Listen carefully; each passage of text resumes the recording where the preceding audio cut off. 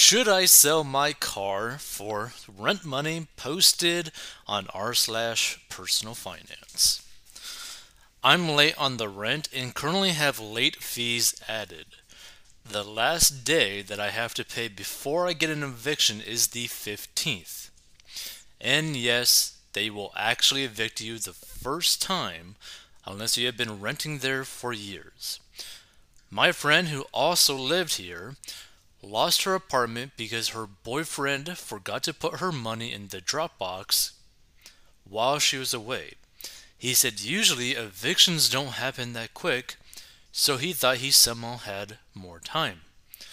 I know they won't actually put me out on the 15th, but I am trying to avoid leaving altogether. I took my car to CarMax yesterday and they offered $1,200. I bought it for $4,000, but the car has some problems now, so I feel like the price is fair. But honestly, any price right now is fair to me, which, by the way, to those that are listening to this, big red flag. You are in a state of desperation and you're going to be willing to try to take anything. Like, that's a scary situation to be in. My account is currently overdrafted. Another red flag. It is in the negative 100s. My bank allows you to overdraw a little as long as you have a certain amount of money. So even though the $1,200 isn't enough, if I have it, I can pay my rent. I'm not currently working, but I do have a job offer. I start training on the 23rd of this month. It's new and they haven't finished building it yet. No, the job isn't walkable, but I can get there. When I start this job, my first paycheck will allow me to pay next month's rent. I know some people might want to know how I paid the rent before, or why did I get an apartment I can't afford, but I did have a good job at first before an incident happened, and now I no longer work there. That was a little while ago. My, pe- my people say that it is a bad idea to not have a car. I guess many people say that is a bad idea to not have a car, but I say it's even a worse situation to not have a place to live. I don't know what else I can do. What do you guys think? Well, here's the thing. If I was in this person's situation facing what they are facing right now on the 8th, and I have till the 15th, what I would do, I would not sell the car. I would be doing any sort of thing to get cash. Cash in my hand right then and now. So that could be doing odd jobs on Craigslist, right, for just cash in hand.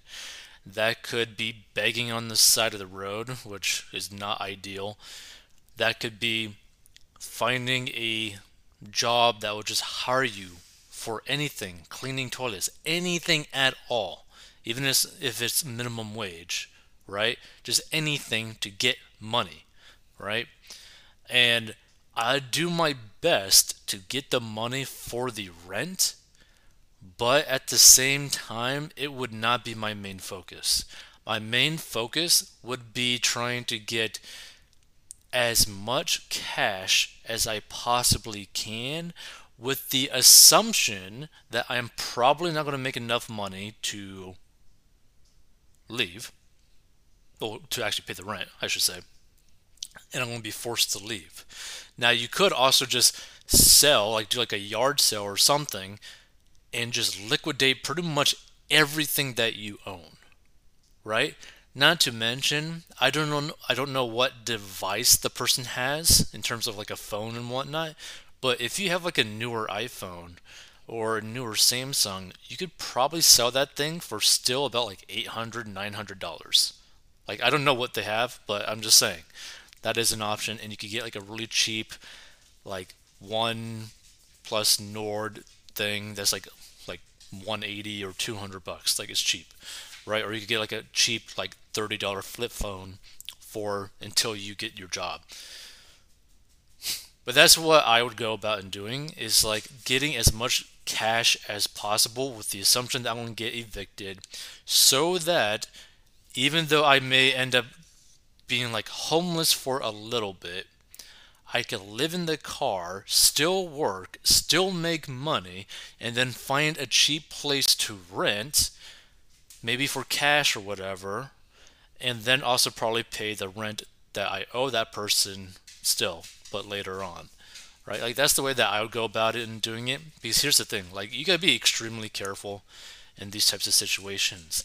And what I mean by this is like from what it seems like by how this person posted their information is like they seem to be making similar financial blunders over and over and over again to where like and the reason why I say that you shouldn't even really be knowing about an overdraft system of a bank, right? Because if you're knowledgeable about that, that means you've overdrafted multiple times, like multiple times, which means that you're never having enough money coming in, right? So just be very, very careful. And if you want to learn how to get out of debt and master your money, go down below or go to 40inbox.com.